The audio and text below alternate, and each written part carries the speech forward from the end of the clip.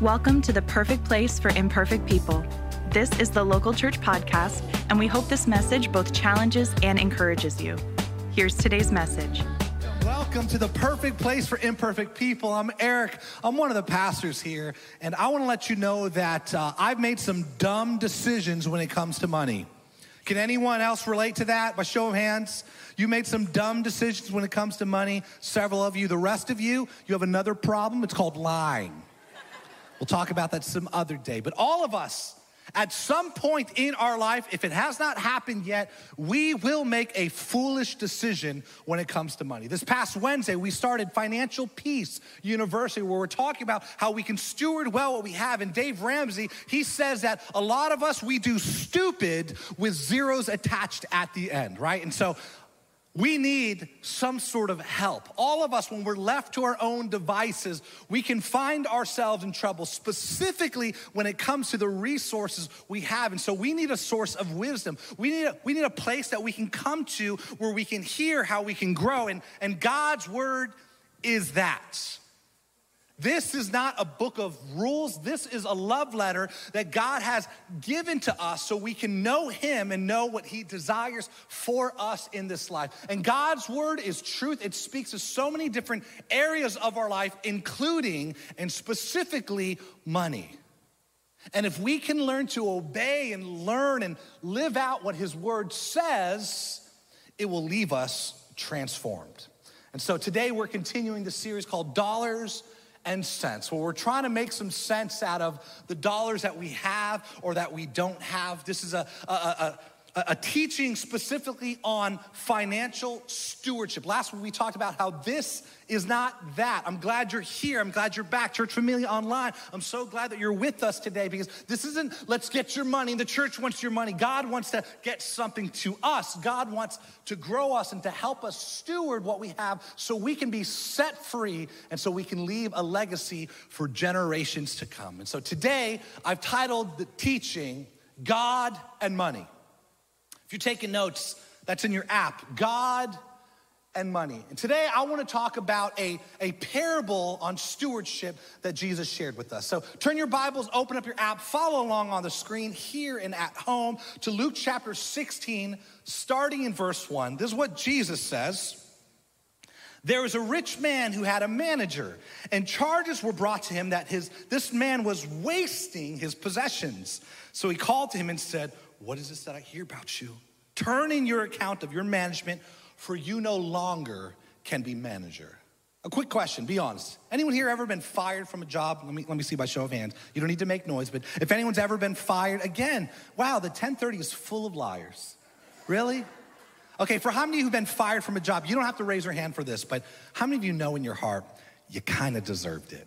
Right? Has that ever, like you were just playing solitaire the entire time, watching Netflix, sharing memes. And so your boss came up to you and said, "You haven't been doing a good job, you're fired." You're like, "Yeah, I kind of saw that coming." But what always happens, whether we're fired or let go from a job or it's a different season, is anxiety starts to well up and we start to wonder, well, what am I gonna do for money?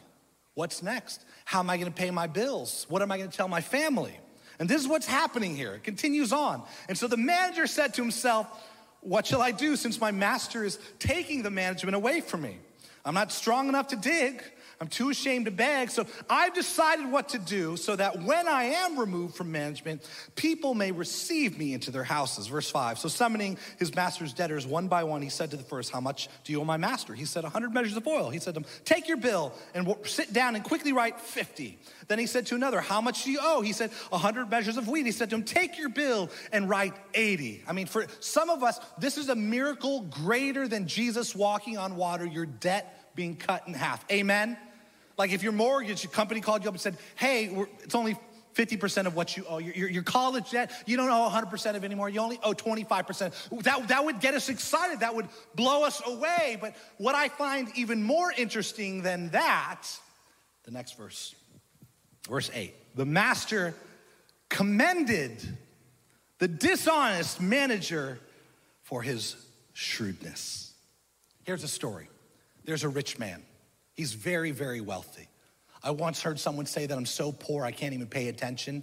This guy's so rich, he doesn't have to pay attention. He pays someone else. He pays a money manager, a CPA, an accountant to manage his portfolio on how to earn it, how to spend it, how to save it, how to tithe it. So he has this manager, but he hears that this manager isn't stewarding what he's given him very well. So he calls the manager in and says, show me an account. I want a full audit. I'm bringing an outside auditor in to look at everything that you've done because you have not done a faithful job. And so now the money manager is freaking out a little bit. He says, I deserve it, I get it, but what am I going to do? Because I'm gonna need a job after this, and they're gonna call my boss, my previous employer, to get a reference, and he's gonna say he was lazy, he didn't know what to do. I have an idea. And so he devised this clever plan. It's wicked, okay, let's make that clear, but it was very clever. He understood that since he was still legally employed by his boss, and he was still legally in control of all the financial documents and dealings, he began to call the debtors in and say, how much do you owe? No, listen, cut that in half. How much do you owe? Okay, cut that by 20%. By the way, my name's Eric and I'm looking for a job. He was cutting their debt so that he might have an opportunity to have a job, or at least a community that he could go to afterwards. And the master was impressed by it. Here's a big question for today. At home, here in this place, I want you to understand this. There are good stewards and there are bad stewards. The question is, which one are we? There are good stewards and there are bad stewards. Who are we? Who am I? This is our year of stewardship as a church. Whether God gives us a little or a lot, we're gonna faithfully work it so that we can see more opportunity to share this message of hope to the lost and dying world. But are we good stewards or bad stewards? That's the question for today. And stewardship, in case you forgot or in case you're a guest with us today, stewardship is simply taking something that belongs to someone else and managing it. And God wants to ask us, are we good stewards or are we bad stewards of what he's given to us? Because really this story is about God and us. The rich man who owns everything, this is God.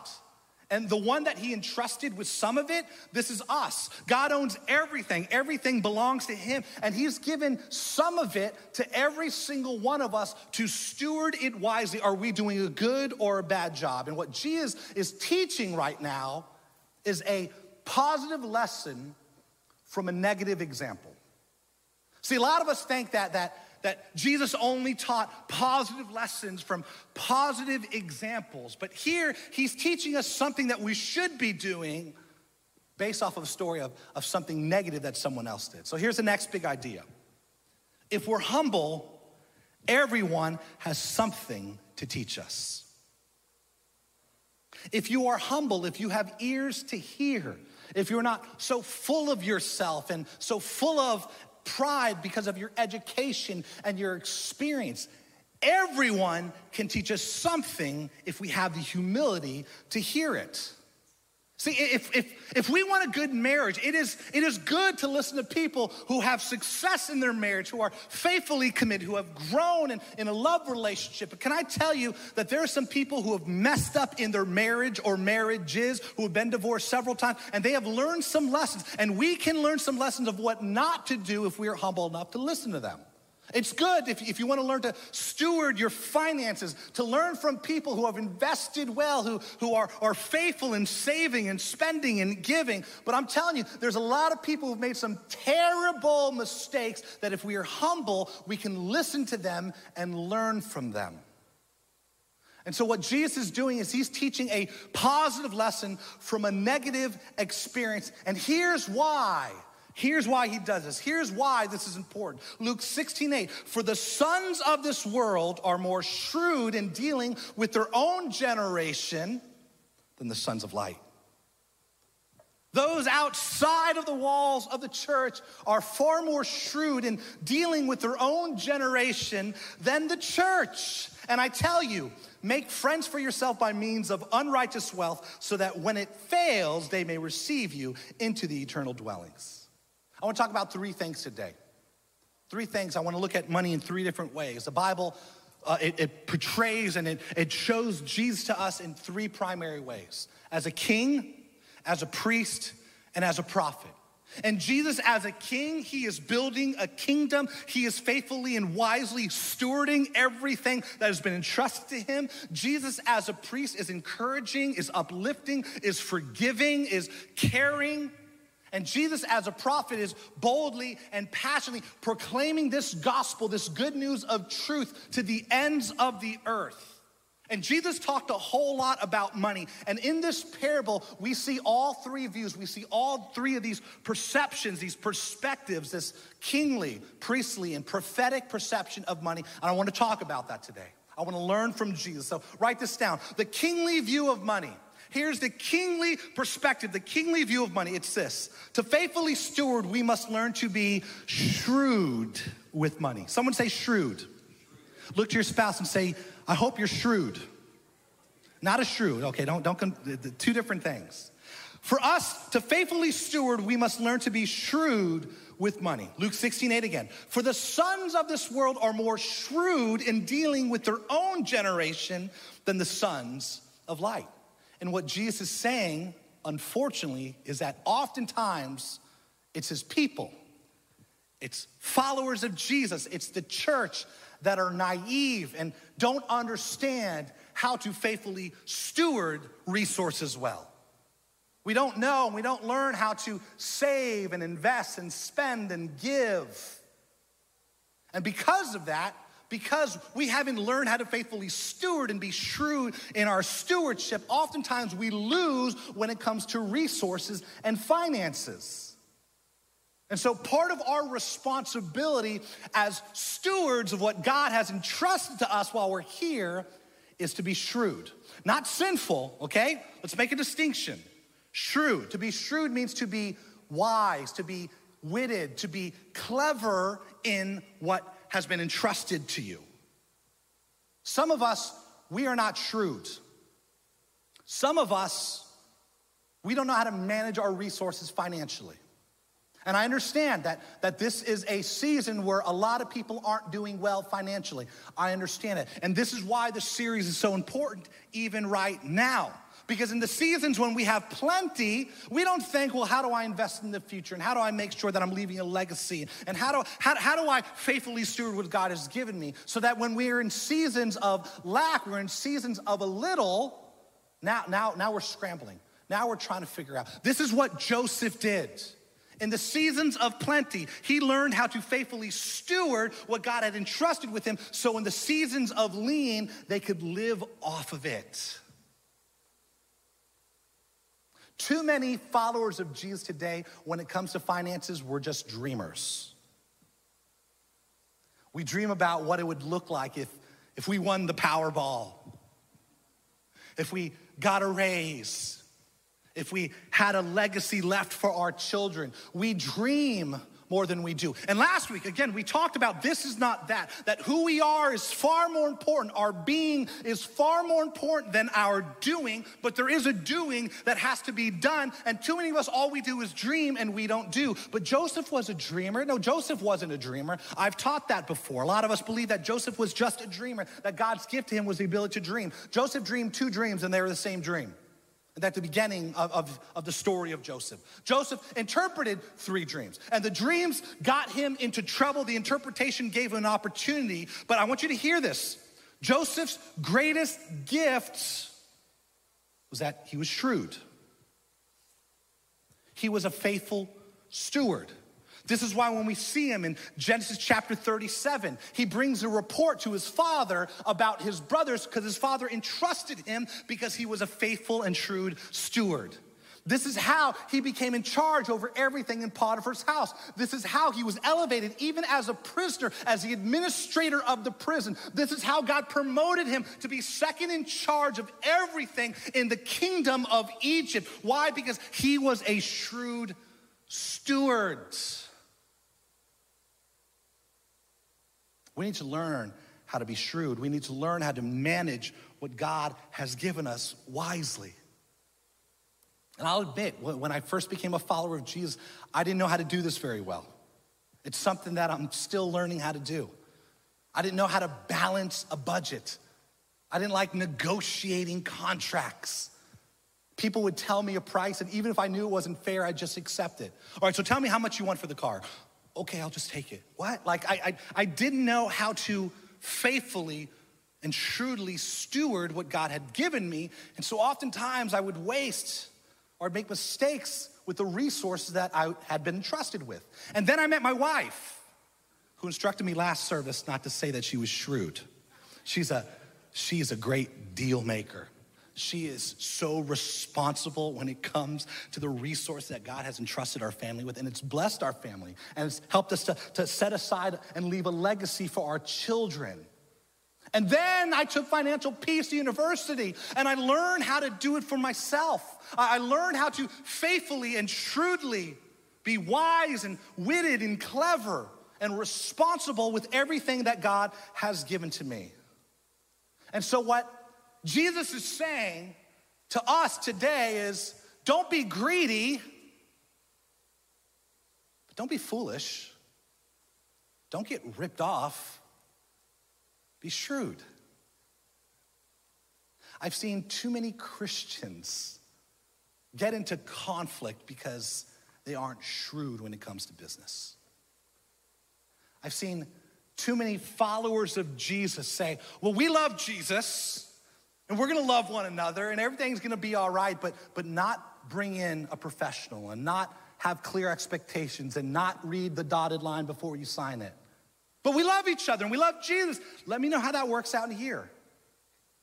I've seen entire churches embroiled in controversy because they didn't bring the lawyer in, because they didn't give job descriptions, because they weren't clear about the business. I've seen too many families end up in conflict and confusion because they love Jesus, but they've invested and they've been involved in the same business without going to a professional, without writing things down, without negotiating the deal. And now it's left one of them feeling that they've been taken advantage of, and it's brought conflict to the family. We need to learn how to be shrewd. Jesus is saying, don't be like that. Don't be taken advantage of. Be wise. Be shrewd. Turn to your neighbor, look him in the eye. Everyone turn to your neighbor, look him in the eye right now. All right, this is rehearsal for us to live it out. Look him in the eye and tell him, hey dude, be shrewd. Just trying to make it light for you guys. Because some of you are like, I can't do that. I can't be shrewd. Being shrewd feels rude. It doesn't feel right. Do you know that being shrewd in your business dealings unto the Lord and not to man is just as holy as being a prayer warrior? Ooh. It's the truth. It's stewarding a different area of your life that God has entrusted you with. So this is the kingly view of resources. Here's the priestly view of money. The priestly view of money. To faithfully steward, we must learn to love people with money. To faithfully steward, we must learn to love people with money. Luke 16:9, Jesus says, and I tell you, make friends for yourself by means of unrighteous wealth. I know it sounds kind of crazy, okay, but follow along with me. What Jesus is saying is, use money to make friends. That's what he's saying. He's saying, I want you to use what you have to grow the relationships that you are in. Have you ever met someone who's extremely generous but incredibly lonely? Think about it. Why don't they have any friends? Why does anyone like them? Well, you know, it's because they're so generous with their time, and they give so freely, and they invite people over, and they have feasts at their house, and they just give their stuff away. Oh yeah, I hate that too. No, it works.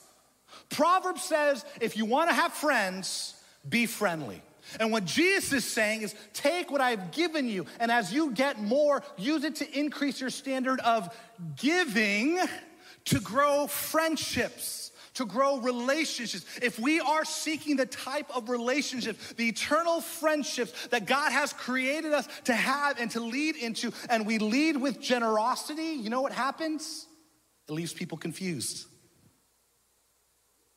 Jesus is saying, use your money to make friends. And I want to make this clear. I'm not saying you be the person who buys the friends. You buy the Instagram followers. You pay everyone in the lunchroom to sit at the table with you. I'm not saying that. Jesus is not saying that. Because oftentimes, what the point is, oftentimes, people far from God, all they expect from Christians is to beat them over the head about their beliefs, and then when they believe, to give. Serve, give, volunteer. We knock on the door and say, you're going to hell. Oh, okay, what do I need to do? Believe in Jesus and come to church. Okay, then they come to church. Give, or you're going to hell. But Jesus is saying, if we want to grow these type of kingdom friendships that will last for all eternity, and we start with generosity, it confuses people. Your neighbor whose car is broken down and you see them trying to fix it on the way to work, and you stop and you say, hey, you look like you're in a bind. I'll help you fix it when I get home, but I have another car that we're not using right now. You can borrow that until your car is fixed. What? You're my neighbor, like I've never talked to you before. Why are you doing this? You see the single mom, the single parent who's struggling to make ends meet. And instead of saying, hey, I'm praying for you, brother, I'm praying for you, sister, you actually become the answer to your prayer. And you meet their needs. And you buy groceries. And you befriend them. Try to help them out in life and sit down and say, let me help put you on a budget so that you can get out of this. Why are you even doing this? Because you matter to God. And you matter to me. And God has blessed me with everything that I need, and so I want to help you to have everything that you need as well. I mean, that's a different way of looking at evangelism. It's not, you're going to hell. It's, Jesus loves you, and he sent me to help you, to point you to the one who loves you. I know some of us were introverts, and when I say something like that, practically, like, I can't do that. I don't know my neighbors, and there's a good reason for that. It's because I'm just terrified of talking to other people. I understand that my prayer is that God will grow us, that God would give us opportunities. As we take advantage of those opportunities, he'll give us even more opportunities to share his love through our generosity. But I want to let you know that every week we have the opportunity right here in this place. I don't know how many of you are guests watching online or with us today. How many of you have come during this season of COVID and the pandemic? But if you recall, if you were part of this familia before the pandemic, you remember that every month we did something called Change for $1. Do you remember that? The whole idea was, it's not your tithe, it's not your offering, it's just these transparent boxes on the way out before you exit our double doors. They're there, they say, change for $1. And if we would just drop $1 in there, or even your spare change, what change could we see in the lives of people in our local community? And so every week as people exit, we remind them, hey, just give something to change for $1. Just drop $1 in there. And at the end of every month, we found needs right here in our local community, right here in this church familia. And we've been able to help so many single parents, so many veterans, so many elderly couples who were on a budget, but an emergency happened and they weren't able to afford to repair what had broken. But the church familia came together and we saw change in their life just from $1. Why do we do it? Because you matter to God. And you matter to us. And so I can't think of a better time to start this again than today. And over the next few weeks, next month, our City Serve project is going to be changed for $1. And over the next few weeks, you'll see us give a little bit more attention to that area. We're gonna share some stories. But we have the opportunity to love people through our giving, to increase our standard of giving so we can grow relationships with people to ultimately point them to Jesus who loves them. That is the priestly perspective, the priestly view of money. Use your money to make friends, to grow relationships. And then in Luke 16:19, we have the third one. Jesus speaks as a prophet and gives a theological motivation behind money. He says this in chapter 16, verse 9. He says, so that when, again, he's talking about money, so that when it fails, they may receive you into the eternal dwellings. He says regarding resources and finances, when it fails, not if it fails. Because it will fail, amen? You watch the news. You see commodities all over the place. You know, gas is more expensive. Plywood is more expensive. The dollar might be losing its value. Bitcoin dropped in half. Listen, bad mistakes, Dogecoin and GameStop, like it will fail you. So he says, when it fails, not if it fails, when it fails, what are you gonna do with it? When it fails, for some of us, it's gonna fail in this life. For all of us, it will fail before we end this life. You know the old saying, you can't take it with you, right? When you're dead, you can't bring it with you. You can't bring a U-Haul behind the hearse. Everything that you have gathered, saved up, invested in, when you are dead, it stays here on earth. You can't take it with you. And so many of us were so short-sighted when it comes to our resources that we don't understand that this life was meant to love God and to love people and to use money. So here's God's prophetic view of money. The prophetic view of money.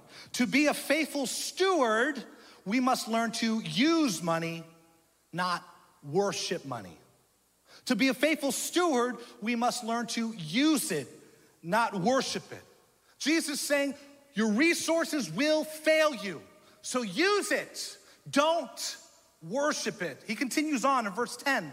One who is faithful in a very little is also faithful in much. He's talking about stewardship here. One who is dishonest in a very little is also dishonest in much. If then you have not been faithful in unrighteous wealth, who will entrust you to the true riches? If you can't take care of your family and your business and your home here on earth with money that comes from other people, how can God entrust you with spiritual things? If you've not been faithful in that which is another's, which God has given to you, who will give you that which is your own? Verse 13, no servant can serve two masters, for he will either hate one and love the other. He'll either be devoted to one or despise the other. And then he says this, you cannot serve God and money.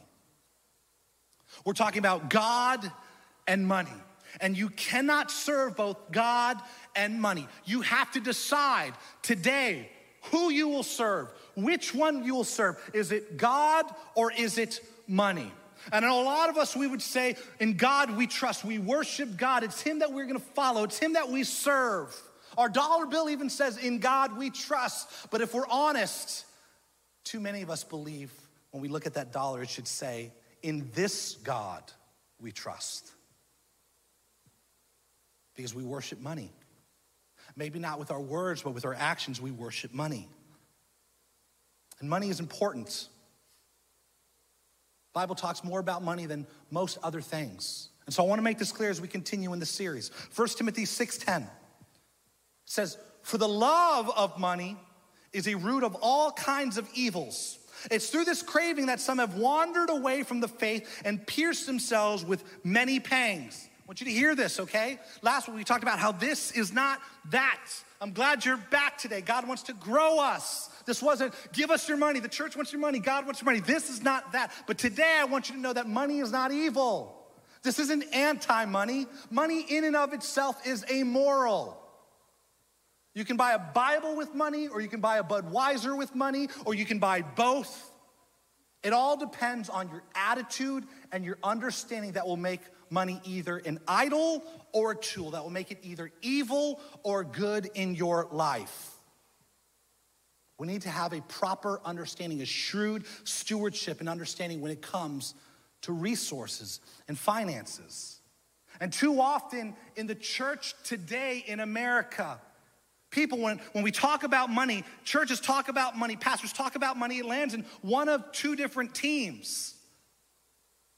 either poverty theology or prosperity theology. And I want to let you know that as a church, we don't hold either one of those. See, prosperity theology looks at people in the Bible who were rich. Job and Abraham and David and Solomon. It says, look, they were rich and they loved God. And the more that they loved God, the more rich that they got. And so the more that we love God, the more God will give to us. And can I tell you, that is a lie?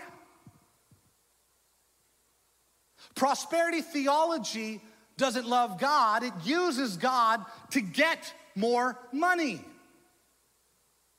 And we manipulate the promises of God. God, you said in Malachi that if I give to you, that you will give back to me, that you will open up the windows of heaven, which is his promise, which he does promise to those of us who trust him. But prosperity theology just focuses on getting more of their God, more of money. And so God, when I give you a little, you're gonna give me a whole lot more. And that's a lie. And we've exported this prosperity theology to the ends of the earth, to the third world. That now when people look at these prosperity gospel churches, they say, if I believe the God of the Americans, then I will be rich like the Americans, and that is a lie. Prosperity theology worships money, uses God to get money. And a reaction, oftentimes an overreaction to prosperity theology, is poverty theology. This is where people look at passages in the Bible saying that godliness with contentment is great gain, and don't covet your neighbor's stuff, and the love of money is the roots of all kinds of evil. See, it says it there. Money is evil. We shouldn't learn how to steward it. We shouldn't learn how to invest it. We should just get rid of it because it's dirty. It's demonic. No, the less we have, the closer we get to God. And that is a lie as well. See, it's not if you have a lot or if you have nothing that will get you closer to God. It's not about what you have. It's about who he is. Some people who subscribe to poverty theology say, well, if it's about who Jesus is, Jesus was poor. So we need to be poor like Jesus was poor. And the preacher and the worship pastor and everyone who works in the church and every church leader should be poor because Jesus was poor. Yes, he was, but for 33 years only. Where did he live before that? Forget 90210. I mean, heaven's zip code was banging, y'all. They have so much gold, they're paving the streets with it. Then Paul says to the Corinthians, he who was rich was made poor for our sake.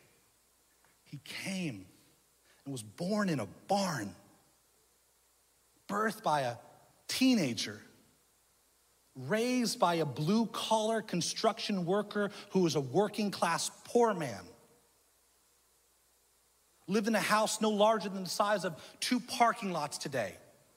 And during his ministry, he was couch surfing. He didn't have a bed to call his own.